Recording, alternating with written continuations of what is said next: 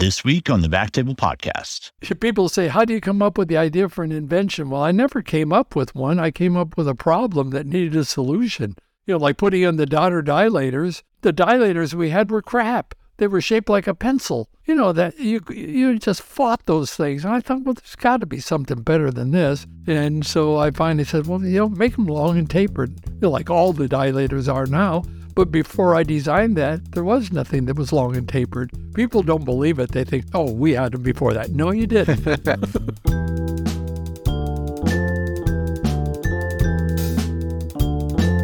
Hello, everyone, and welcome to the Backtable Podcast, your source for all things interventional and endovascular. You can find all previous episodes of our podcast on iTunes, Spotify, and on backtable.com. First, a brief message from our sponsor. BD provides clinical education and training through the BD Peripheral Intervention Advanced Healthcare Providers courses. The BD Advanced team offers programs on advanced endovascular management of AV access, emerging techniques in the management of CLTI and venous disease, as well as many different resident programs and peer-to-peer opportunities. Contact your local BD representatives to learn more or visit the BD Advanced webpage.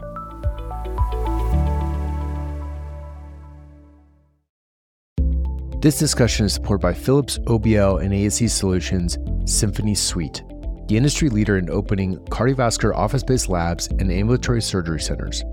With the convenience of a single trusted point of contact, they offer more of what you need to turn your passion into reality, including a full range of high-performing, highly specialized equipment and services, devices, financial options, site planning, guidance on construction partnerships, and more. When it comes to opening an OBL or ASC, Symphony Suite delivers convenience and support as the expert you need, the partner you trust. To learn more, visit philips.com/Symphony Suite. Now, back to the episode. Hello and welcome to Backtable Podcast. This is Peter Horner entering from Denver, Colorado, and I'm interviewing Dr. Hal Coons from San Diego.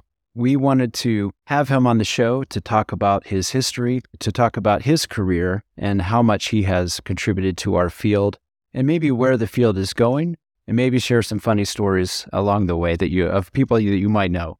So Hal, welcome to Backtable. Thank you, Peter.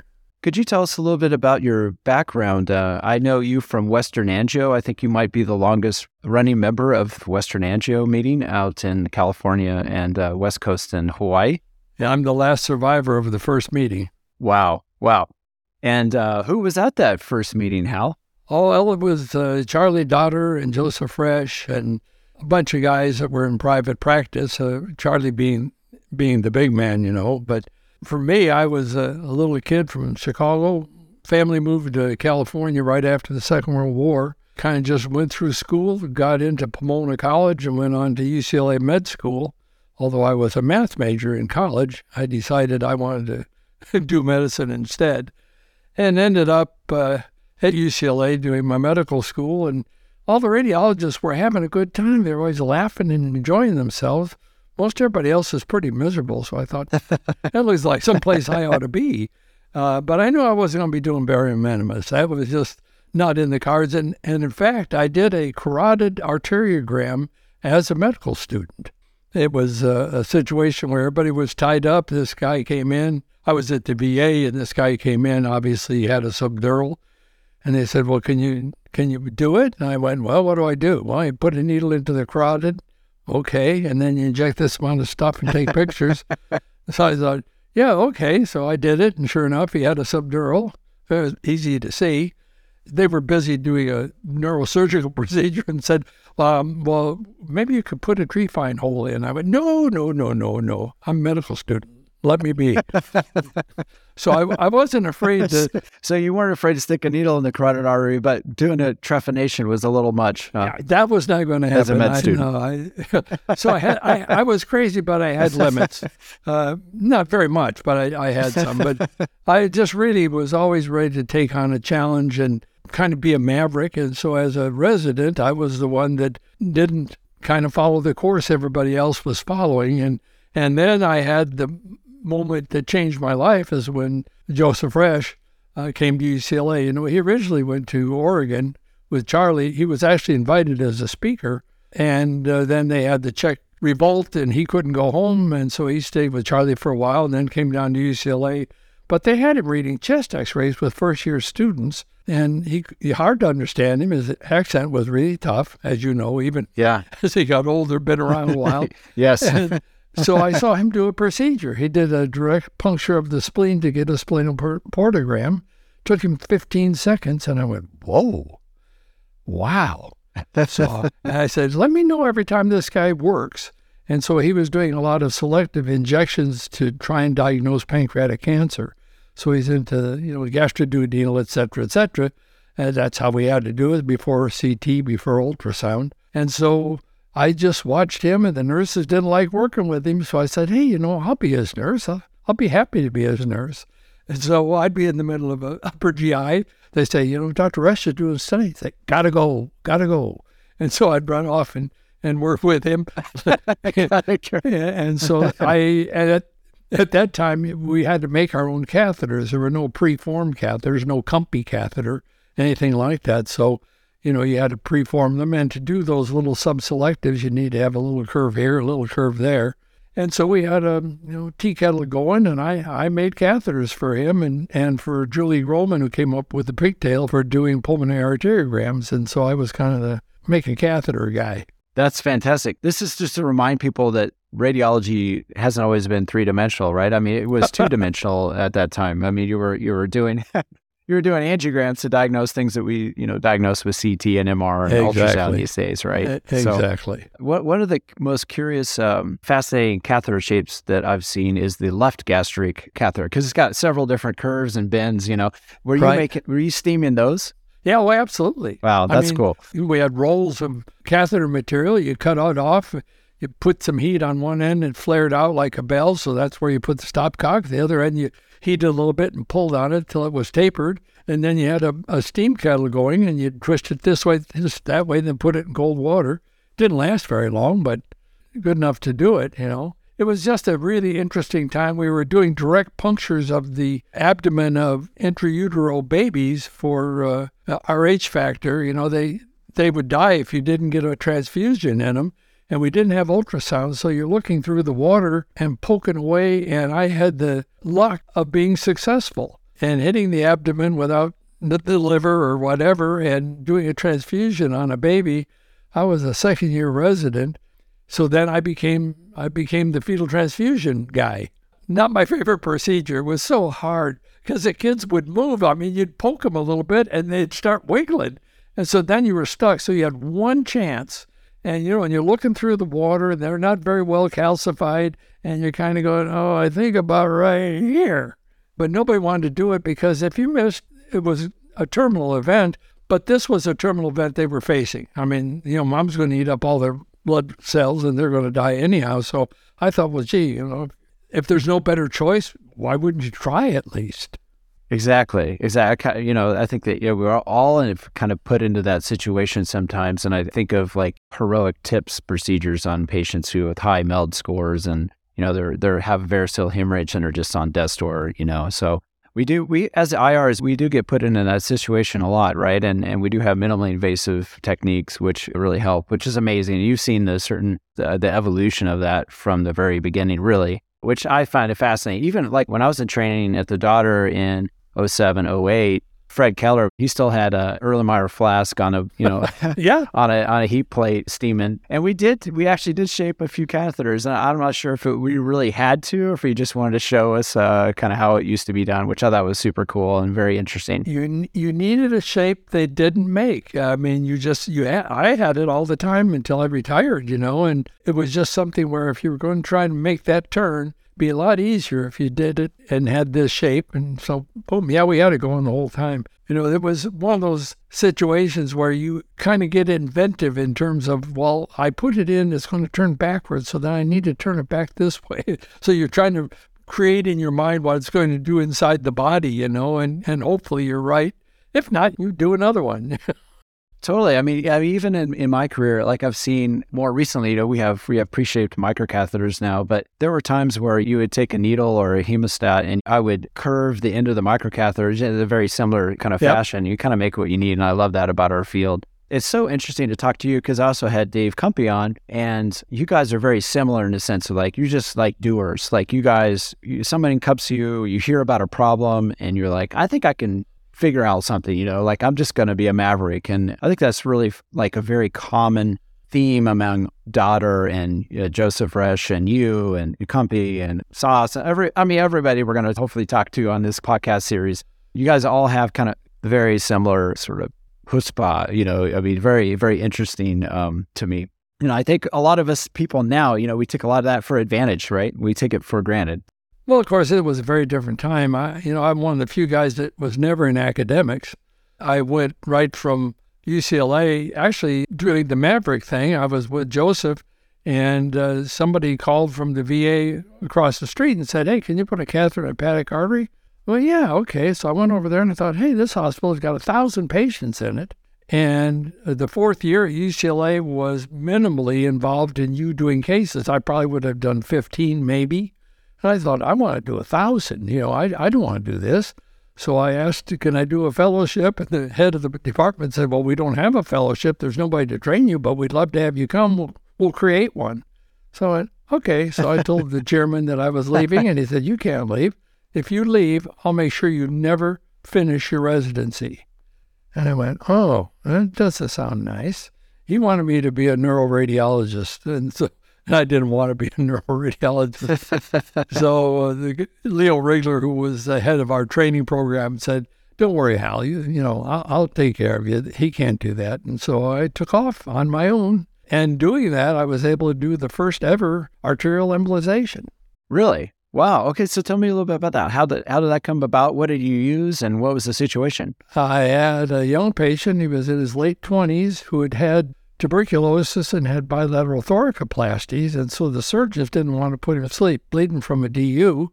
The surgeons didn't want to put him to sleep. The anesthesiologist said, no way. So I put a catheter in, dripped a little epi, and he stopped, and then I turned it off, and he'd start again, and we did that for a couple of days, and I finally called Joseph, he said, you go, I'll hold your hand. So I said, okay, because I didn't know anything. I'd only done a couple of cases when I was there, so I said, what do I do? He said, I tell you what, you take the venous blood, you let it clot, and then you inject it, and it'll stop it. And I said, oh, just venous blood? He said, yeah, arterial doesn't work, got to be venous. So I went, yeah, okay, so I let it clot, I injected, and it stopped. And so I called him and said, Joe, it worked. He said, I know, it worked. He said, write it up, you'll be famous. I said, no, it wasn't my idea, it was your idea. I was just a monkey squeezing the syringe, I didn't come up with that. And so it was about 3 months later, he did a case and wrote it up, and appropriately was credited with the first arterial embolization. So I have no problem with that. I also watched him do the first tips on a dog in 1969, I think it was, 68, something like that. He was at UCLA, right? And he was trying, I think he was working on, they were doing transjugular cholangiography, right? Right. And he kind of accidentally would get into the portal vein, right? Exactly. And he's like, well, wait a minute. Yeah, he was really good doing the splenoportograms, so he was already into obstructed biliary systems and that sort of thing, so this was just a natural for him. Hey, if we could do this, he was something. When I was a fellow, he would still be at the Daughter Institute at the research lab, and he would come over and kind of hang out in the control room and watch his fellows doing cases and stuff. He's just the kindest, most gentle man I've probably ever come across in medicine. Just very curious, like probably one of the most curious people I've ever met, just a class act all around. I think he was kind of like the Yang to the Charlie Yang. Oh, well, they were very different people. Yeah, and Charlie had great ideas. He just had brilliant forethought, not great hands. I don't know if you ever saw him work, but, Joseph had great hands. So they were a great combo together. It's probably why Charlie would do his movies. I don't know if the listeners have ever seen the old movies that Charlie Daughter would make. I mean, and they're absolutely fascinating. I've got copies of them that I got from Fred Keller, and Cook has them, but it's fascinating. And I think Charlie was almost always filming Joseph, though, wasn't he? For the mesenteric one. Oh, yeah. Yeah, I mean, Joseph really had great skills. Yeah. Do you have any funny, interesting stories about Charlie Daughter or anybody maybe that we would want to hear about? Yeah, well, those moments where you think, oh, wow, maybe I'm okay at doing this stuff. it was a Western angio meeting, and I had taken the daughter dilator and put it into bile ducts because everybody was putting in these little 8 French catheters, little strips of catheter with holes in them, and they were clogging or migrating. And I thought, well, you need a much bigger tube. And the only big tube I knew around, because I had done a couple of daughter angioplasties, was that big 12 French daughter sheath. So I thought, well, if you just cut that thing off the right length and make a couple of holes in it, it would drain the bile because it's big. And so I started making them. They weren't made. I made them. I cut holes in them, cut them the right length, or tried to. And so it was a new step in how you do this stuff. So I presented it at Western Angio, a little 5 minutes of this is what I'm doing. I'm putting these things in. And Charlie sitting in the back kind of, slumped over, and he wiggles his finger, come here, kid. And so I go back there, and he said, you got it. You got it. The minute you start talking, I thought, that's it. I've been trying to figure out how to drain those bile ducts for years and haven't come up. The minute you start talking, I thought, that guy's got it. I like your style, kid. Don't take shit from anybody. And then he said, do you want to work with me? I've got this new material called nitinol. That's really something. I got it from the Navy. But I was too shy or embarrassed, or I couldn't call him and say, hey, I want to work with you. I'm just a private practice kid in San Diego, and so he was just too big a person for me to call and say, hey, you said I could work with you. I want to do it. But it kind of stamped me as being okay. Charlie, when I said, I like your style, kid, I thought, yeah. What a nod, Yes, exactly. Yeah. And he's the one that introduced me to Grunzig. Oh, well, cool. So you got to meet Andres. Okay. Oh, yeah. Well, wow. So Yeah. was that when he was at Emory, or was he in the States at that time, or? He'd just come to Emory, yeah. Yeah. Did you ever get to see Grunzig work? How were his hands? I didn't. I assume he was good. But he's a cardiologist, how good could he be? No, I understand. He was really very good from what everybody told me. Yeah, that's cool. Now, speaking of cardiologists, so we're going to talk a little bit about cardiology just for a second, because I was just thinking of something. I actually met an older interventional cardiologist recently on a job I was doing, and he actually was a fellow under Mason Sones, and I got to talking to him about Judkins and Sones, and they're again completely different kind of people, and I think there's a lot of bad blood between those two. And Yep. I remember reading this story of Mason Sones kind of coming out to visiting Judkins, and Judkins showing him how he was catheterizing the arteries with these pre-shaped catheters, that he was making. And I think he had the tech actually catheterize the coronary arteries or something. And Mason Sones is just like, what are you doing? You have to be a physician to do this. It's so complicated, And Judkins was like, no, you can actually pre-shape these catheters and make it really easy, So radiology is a completely, different way of looking at things, which I absolutely love. So, Well, Kurt Amplatz was at Western Angio one year, and he showed a movie where he did a direct puncture of the left ventricle and to catheterize the carotids. And, we all went, oh, wow. And he said, yeah, I showed this. At the same time, said Judkins showed that he was coming from the groin. So I went home and I started doing them from the groin, and he went home and started puncturing the left ventricle until he had a complication, and that was the last of that.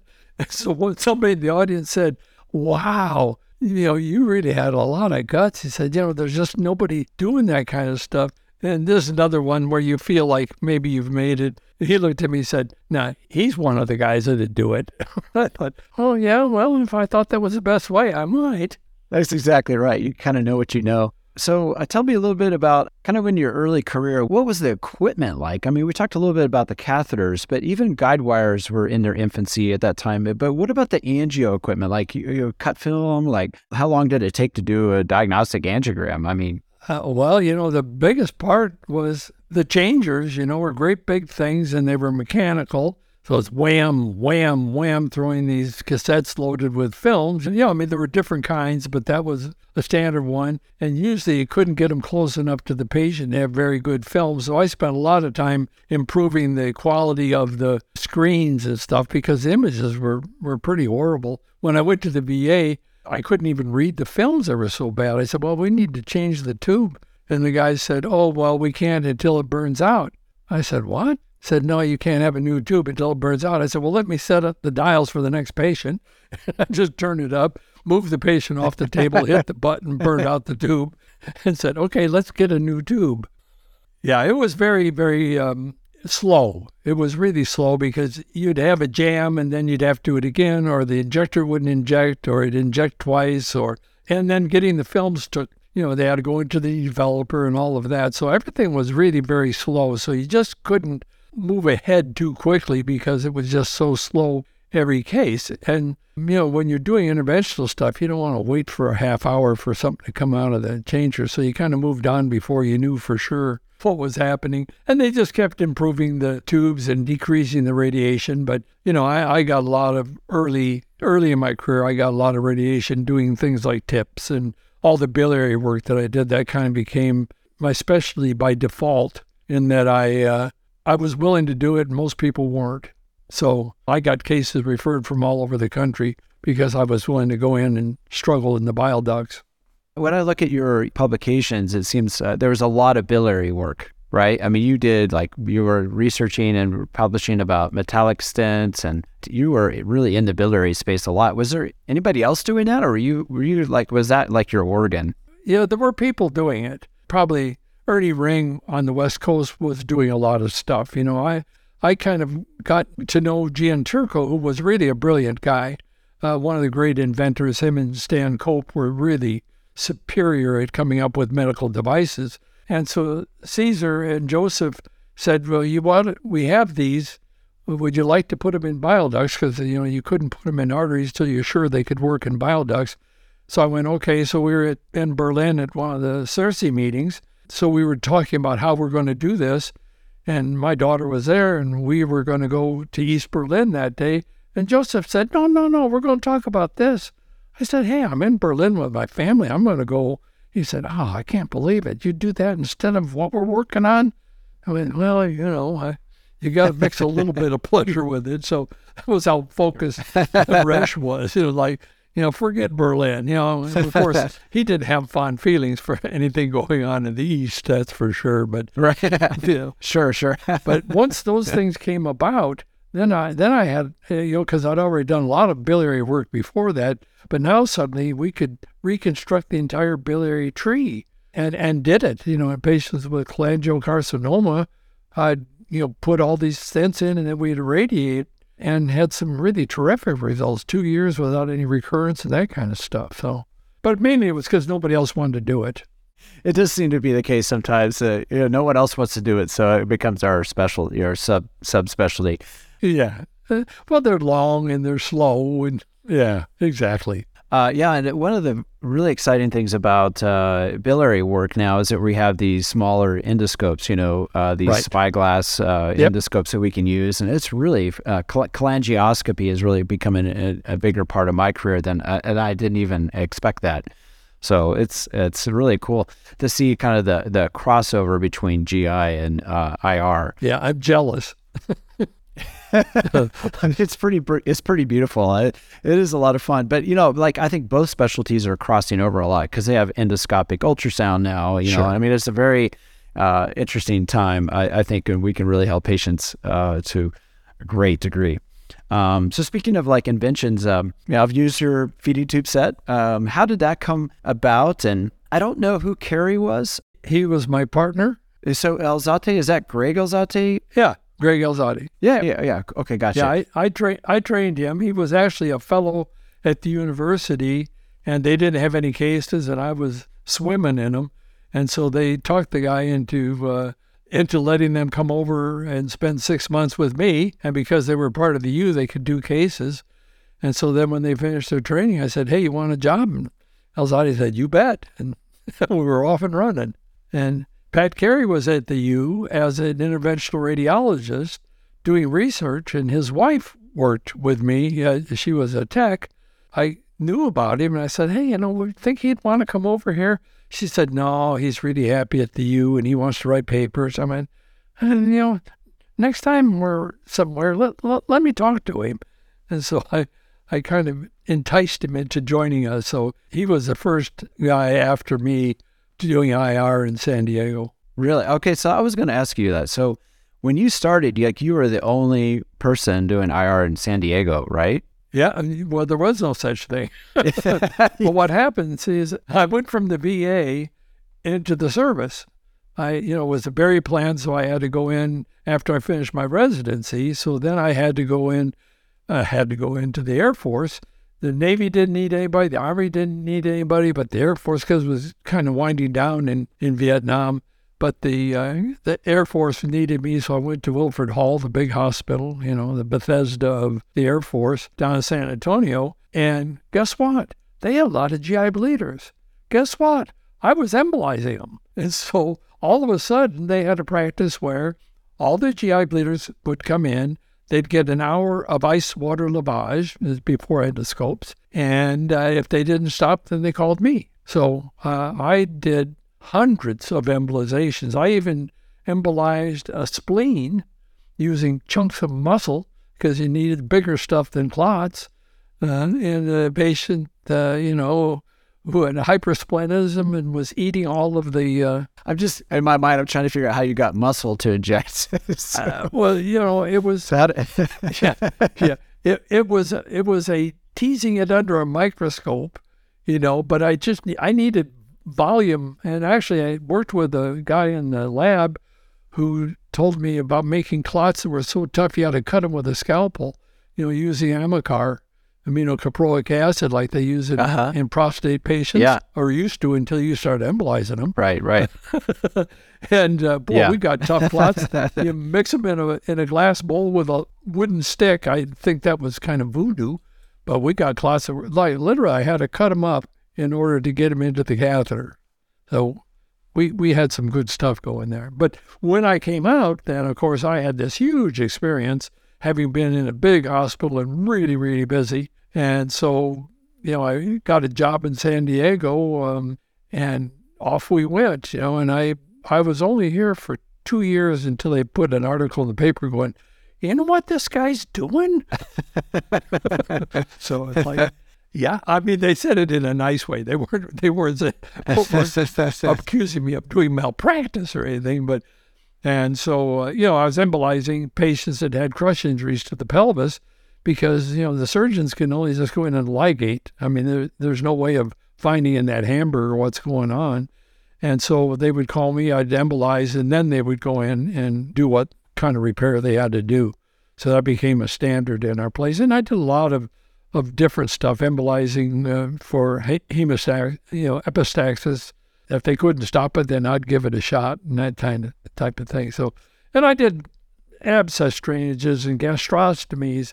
Gastrostomy with Pat Carey, we decided, they were doing surgeries on these poor patients because they couldn't eat. And we thought, well, there ought to be a way of doing it. And I figured out the stomach is big. You can fill it with air and push all the colon out of the way and puncture it. So I punctured it, and by God, it worked. And then I figured out that, the stomach was like a self-sealing tire. It had 3 layers of muscles, so that although you punctured it, you didn't cut all the fibers. You just pushed them kind of out of the way. And so then when you pulled it out, it didn't leak. So that was how we got that one going. That's so cool. Yeah, that was in the early 80s, wasn't it? Yep. Early, mid-80s? Yep. When you did that? Yeah. Yeah. Because I think actually percutaneous endoscopic had just kind of came on board too, and you guys were thinking it might be a better way. Well, they at the point that we actually first started doing it, they weren't doing any. We were doing it, or the surgeons were doing it. Oh, okay. Gotcha. And you just have those kind of experiences. And it's one of those things where, I think it was 85, they had a meeting at Mass General. You could put a paper in, they give you 8 minutes. And so I was doing a whole bunch of different stuff, doing a lot of renal stone work and, just whole kinds of stuff. So I submitted 6 papers to this thing, and they were accepted. And so I go to this meeting. I'm just a little kid in the back, and this was a changing moment in my life, I'll have to say. So I'm sitting in the back, and so I go up to make my first presentation, and I present it, and I'm hesitating because I'm not sure I want to say who it was. But anyway, a guy running it from Mass General that ran angiography said, well, to the audience, this guy submitted 6 papers on stuff most of us have never heard of. And he's not done one or two, he's done a bunch of them. So I accepted all 6 of them to expose him as a fraud. Oh, There was this kind of stunned silence. And then he turned to the audience and said, "What do you think? Think it's real?" And they all kind of applauded. He said, "Looks like it's real. We just couldn't believe there was somebody out there doing this stuff that nobody's ever heard of." And so he was so kind to me. He invited me to the speaker's dinner, and I sat next to Kurt Amplatz. And so we traded ideas and whatever. Amplatz being the guy he was, we were talking about real stonework when he was lecturing. And I said, "Well, if you come into Calyx and there's one over in the opposite side, talking about it," he just stared at me and went, "How many have you done?" I said, "I don't know, 25. He said, "That's as many as I've done. Why don't you tell me the answer? Don't ask me questions like that." He was great. And then Plinio Rossi, was the father of interventional and trained Barry Katzen in Italy, sat next to me on the other side of me, and he said, "Geez, why aren't you publishing?" I said, "Oh, man, I'm busy. I'm not in academics." And he said, "No, you've got to publish. We've got to know about this stuff." And I went, I don't know. And so he said, "Let's walk back to the hotel together." And he's trying to figure out, how's he going to get me to publish? If I said, "Look, your kids are never going to know about this if you don't publish. Somebody else will claim it as theirs. So if you don't publish your new ideas and stuff, it's just going to vanish and be somebody else's. And you owe it to your kids." So I thought, well, I'll publish a couple. So I published a couple, but not many. Yeah, you did. Yeah, I mean, as a private practice doc, it's tough to do all that, to find the time to do all that, especially because you were kind of solo for quite a while then. Oh yeah, right? All the time. Yeah, until I was solo for over 15 years. Yeah, I was busy. That's why I got too much radiation. Did you ever take vacation? I mean, I took a vacation, kinda, but every vacation was a speaking engagement somewhere that somebody had invited me to. So, I went all over the world, because people wanted to hear what you have to say, and lectured, started up the Interventional Society in Hong Kong and Japan and Thailand, went all over. That was pretty much what I did on my vacation, was go somewhere and lecture. It turns out, at GE, I had a new lab and installed it in my place. And so then these people would come over and see what we were doing and then invite me to come.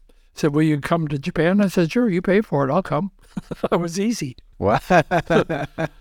Wow. And now it's like, we've seen a lot of innovation in the IR realm coming from Asia, right? So, right. Wow. Thank you for like spearheading that. I mean, I know there's a big push, between SIR and the Asian societies, and a lot of cross, pollination going on, and they're doing fantastic work. And some of the most exciting stuff is coming out of Japan and China and Korea. It's really exciting. It was fascinating. It really was. I in India, they didn't want me to talk to anybody except them because they wanted to keep it a secret. I didn't realize, their pay is so low as a professor even, that they always had the side practice. And if they had something like prostate embolization, or I did, uterine artery embolizations and for fibroids and that sort of thing. And so I'd take something over there and they'd say, "Well, just tell me, don't tell the other guys." And so I finally got everybody together and said, "Look, I'm going to stop coming. I'm not coming here to give you something that you can line your pocket with. Not that you can't do it, but, you should be sharing this with everybody." So I started the Indian Interventional Radiology Society, and we had our first joint meeting. I was the interpreter between guys from Gujarat, and guys from Delhi spoke a different English. And so although the whole meeting was in English, they couldn't understand the Northern Indian speaker if they were from the South, from Kerala. They didn't do it. So it was fun. And that's really what happened when I had to retire, early, because I had too much radiation. I had really serious radiation cataracts, and I had a biopsy of my hand, which was advanced radiation fibromatosis. And somehow advanced slowed me down. I thought, wait a minute. And so then I started watching the clock to see how much fluoro time I'd had. So I talked to an oncologist. He said, "What do you think?" And he said, "You got to stop." And so I thought, I'm going to compromise a patient if I don't stop. I felt like I could still go on, but I hated stopping. I loved every second of it. So that's when I started traveling. So when was that? Was that in the 90s? I retired in 96. Wow, that's amazing. I mean, boy, you retired, but you didn't retire. You were still active, and you've contributed a lot to the field, of course. You try, I mean, people say, how do you come up with the idea for an invention? Well, I never came up with one. I came up with a problem that needed a solution. Like putting in the daughter dilators. The dilators we had were crap. They were shaped like a pencil. That you just fought those things. And I thought, well, there's got to be something better than this. And so I finally said, well, make them long and tapered, like all the dilators are now. But before I designed that, there was nothing that was long and tapered. People don't believe it. They think, oh, we had them before that. No, you didn't. I was preparing for our talk today, and I was coming across Cook's catalog, and you've worked with Cook probably the most, right? I actually did a lot with Meditech before they became Boston Scientific. Oh, did you? Okay. Yeah. But interesting. Yeah, those things with my name on it are Cook. Okay, so I was going to ask you. So the dilators that we use every day, are those yours? God knows I should have done a patent on those little suckers. No, I mean yes, they are my design. Yeah. Let's put it that way. They did not exist prior to me designing them. And the interventional wire was because we had the Lunderquist wire, which was actually a coat hanger. It was a rod. And so you make one bend it and you never get it out, so they didn't work. So it was like I needed something stiffer than the usual guide wire, but not solid. So that's how that came up. I was the first one to use a Terumo guide wire in the U.S. Oh, wow. Great wire. Great. Fantastic wire. Yeah, it was designed in Japan. And the guy came to watch me work, and he brought them, his friend designed it, and he was from the University of Tokyo, and he brought it along as a gift. First time I used it, I got it wet, it was on the floor. I went, whoops, I have to watch that little baby. Yeah, they're slippery. A well-known interventional radiologist told me, they're too slippery. And I went, there is no such thing. Come on. That's right, yeah. And they nailed it. I don't know what their secret sauce is for creating that wire, but it's an absolutely fantastic wire that we all use every day. It changed everything. It was the biggest thing. They had no idea what they had because they were making thermometers and other stuff. They had no idea what they had. I finally went over there and said, look, this is going to change everything. And they went, really? Yeah, okay. So then I went once a year, I'd go there and design other things. The gold tip was my design, and all the twists and all the stuff in there were all my design over the years. I've had fun. I've had a great time, I just wanted to thank you for all you've done for us. I think we all stand on your shoulders, And one thing that I'm picking up on our conversation here is just your absolute passion is like infectious. Like it's very contagious, I saw a video that you recorded it's on YouTube if anyone wants to check this out, 6-minute video of you talking when you went over to Spain to work the Jesus Usan minimally invasive clinic. And it's a really good interview because you're just smiling throughout the entire thing. You're just talking about how passionate you are for the field. And I think you had retired from active practice at that time. Is that right? Yeah, I was doing courses with hands-on for, guys that want to learn how to do this stuff and not do it on patients. So we were doing it on anesthetized pigs. We did it at MD Anderson with Sid Wallace and different places around the world with Anders Lunderquist in Malmo. And then there in Spain, he would have it every year. And it would be a week-long course, and my whole joy was to get these guys in trouble where they couldn't figure out how to get out. And one very notable one at MD Anderson, it was Stan Cope, Plinio Rossi, and me were the mentors for this guy trying to learn how to do this stuff. And at one point I stopped and I said, you've got over 100 years experience in interventional radiology teaching you.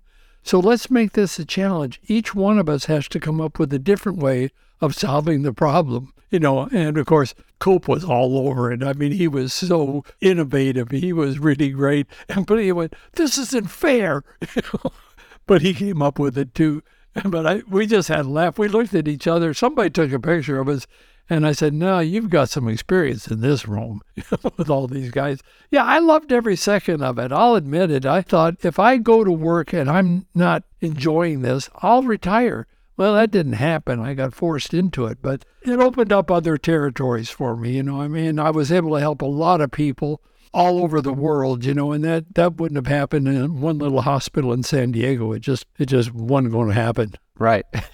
That's fantastic. We're kind of winding down here with our time. Hal, it's been really enjoyable. Where do you see the field of IR going? It sounds like you're very still involved with staying up on the research and what's happening in the field.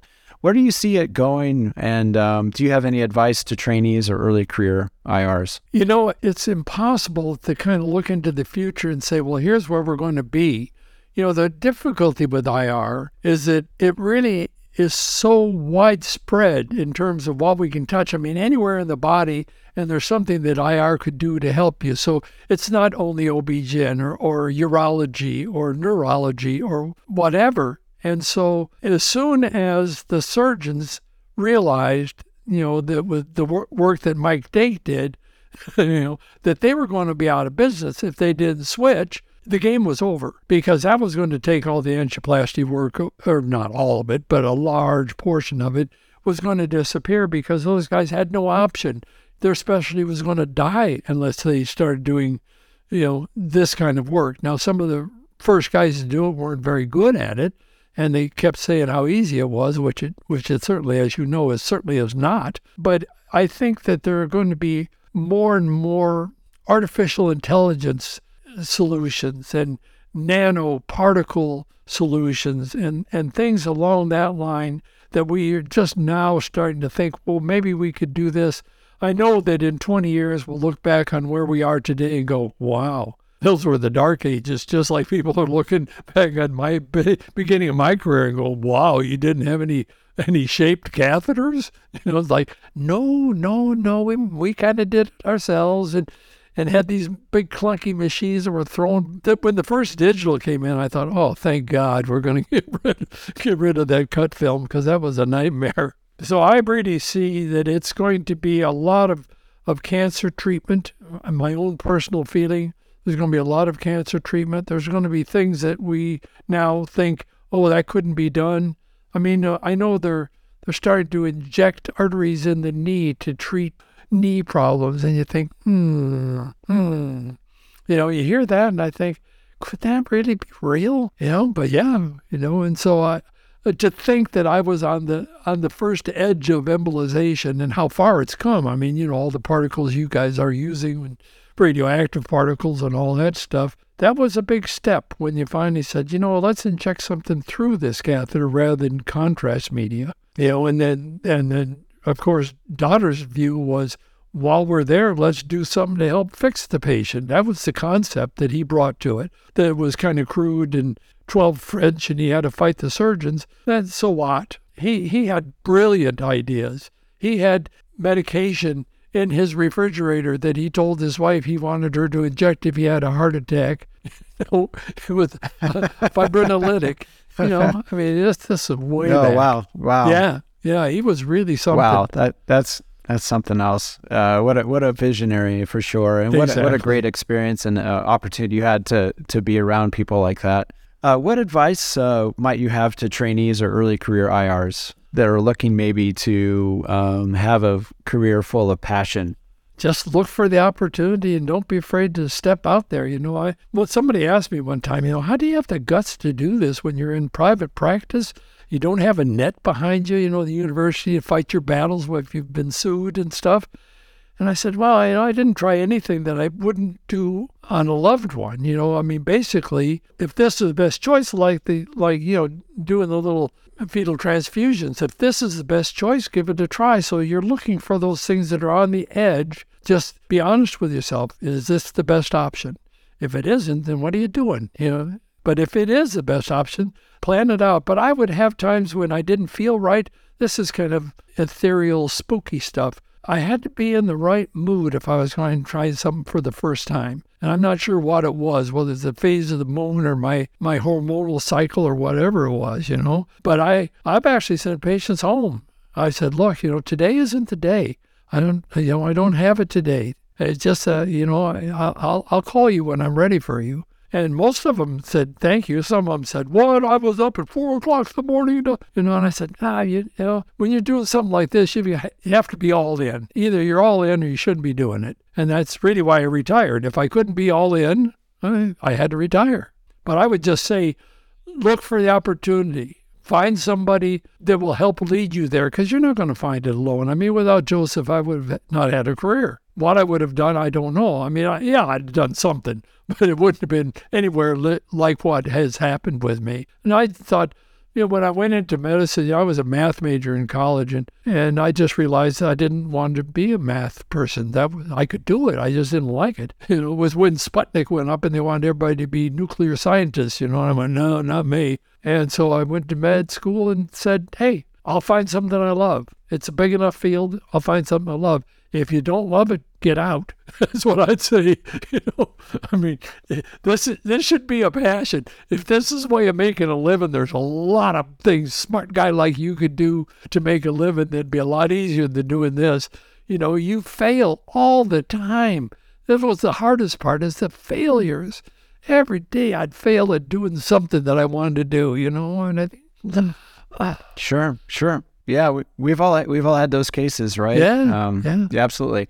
And I like something you said really resonated with me. And I think the whole idea of mentorship, like you were so lucky. I mean, part of it's maybe luck, timing. I don't know. Like, and when I talked to Dave Cumpy, it was the same way. Like he was able to surround himself with people that were very good mentors and just were visionaries. And I think if you're lucky enough or have the good timing, or you're tenacious enough to seek out those opportunities and to be around those people, I think that'll make your career even better. So, very good. I say, you know, sometimes the mentors pick you. Joseph picked me. He could see that I had a fire. And so he picked me, you know, and said, okay, we're going to go places, you know, follow me. And I went, yeah, okay. Right. You know, totally. And I feel the same way about John Kaufman when I was with him. I mean, he's definitely changed our field so much, and I was just lucky to be around him. And I think if you're a trainee or earlier in your career, if you can be around those kinds of people, you're going to benefit. And I one other thing that, like you said, I completely agree with you. I think our patients need us to think outside the box. I tell my patients when we're doing something different or maybe new, I practice in a cautiously aggressive manner. Like I'm not going to do something stupid, but sometimes they need us to think outside the box, to do something a little risky, right? I mean, if you play it safe your entire career, I think you're going to end up hurting some people by not helping, you know, by not being willing to help. And I try to tell some of the med students that come around, you know, and some of the interns and that might rotate through with me, is that sometimes patients really need us to step outside our comfort zone a little bit, but to be smart about it and be thoughtful and prepare for those cases, right? And maybe call it off if you're not feeling it, if it's a bad moon rising, you know? Yeah, who knows why, you know? But, you know, it's one of those things where you have to be humbly aggressive, if you will. You know, I was training in Malmo, and one of the trainees had done a fellowship in interventional radiology. So I wanted to make it hard, so I wanted him to go up into one of the subclavian veins in a pig, and they're really, you know, they're spasm crazy. They're really hard to work in. There are 2 of them, and they're hard to work in. And so I said, well, you know, put the catheter up there, and he fiddled with it for about 5 minutes. Said, no, I'm not going to do this. You know, I've already had a training. This is a waste of my time. I said, well, is it too hard? Look. And I went, put it in there, and I said, okay, now, if I can do it, you should be able to do it. And so we went at it back and forth. He said, look, I'm not going to waste my time. I paid $5,000, whatever it was, to do this, and I'm not going to do it. I said, look, you think you're really good, but you ought to be able to do this. You know, and if you can't do this, you're just good enough to kill somebody. So you ought to listen up. So he stormed out and went and talked to Anders. And Anders was such a great guy. He said, you know, Dr. Coons has done a lot of these. And if you can't learn anything from him, you probably should go home, and I'll refund your money. So he came back in, kind of with his tail between his legs, and said, oh, okay, well, you know, let's do it. So then we had a good week, and I saw him like 10 years later in an airport. Dr. Coons, he said, yeah. He said, you know, the one thing I learned from you, you're just good enough to kill somebody. He said, that rings in my head every time I'm starting to do something. But he thanked me for kind of straightening him out. He just had the vision that he was really well trained. No, I mean, I'm sure he could do a lot of stuff, but Yeah. right. You gotta listen up when somebody who knows what they're doing is going, don't do that. That's right. Well, thanks for sharing the tough love with that guy, for sure. Hal, it's been, we kind of need to close up here. It's been an absolute fantastic discussion with you, and I just can't thank you enough for your contributions to our field, to Western Angio. I can't wait to see you the next time, and we'll probably be in Hawaii the next time I can make it, so I look forward to that. Yeah, those are the great meetings. The Hawaii meetings are sensational. They are the best. They are the best. And that's the ones I can convince my wife to go to. There you go. That's why we have it there. You bet. Well, thanks again, Hal. Have a wonderful rest of your retirement, and we really appreciate you. Thank you, Peter. It was an honor. Thanks for thinking of me. Thank you so much for listening. If you haven't already, make sure to subscribe, rate the podcast 5 stars, and share with a friend. If you have any questions or comments, direct message us at @_backtable on Instagram, Twitter, or LinkedIn. Backtable is produced and hosted by myself, Aaron Fritz, and co-hosts Chris Beck, Sabine Don, Michael Barraza, and Ali Behetti. Our audio team is led by Kieran Gannon, with support from Josh McWhirter, Aaron Bowles, Nick Shellcross, and Ness Smith-Savadoff. Design and digital marketing led by Brian Schmitz. Article and transcript support by Taylor Robinson and Delaney Aguilar. Social media and PR by Ann Dang. Administrative support provided by Jamila Kennebrew. Intro and extra music is Ripperoo by Skeptic Moon. Find us on Spotify or at local live music venues in New Orleans, Louisiana. Thanks again for listening.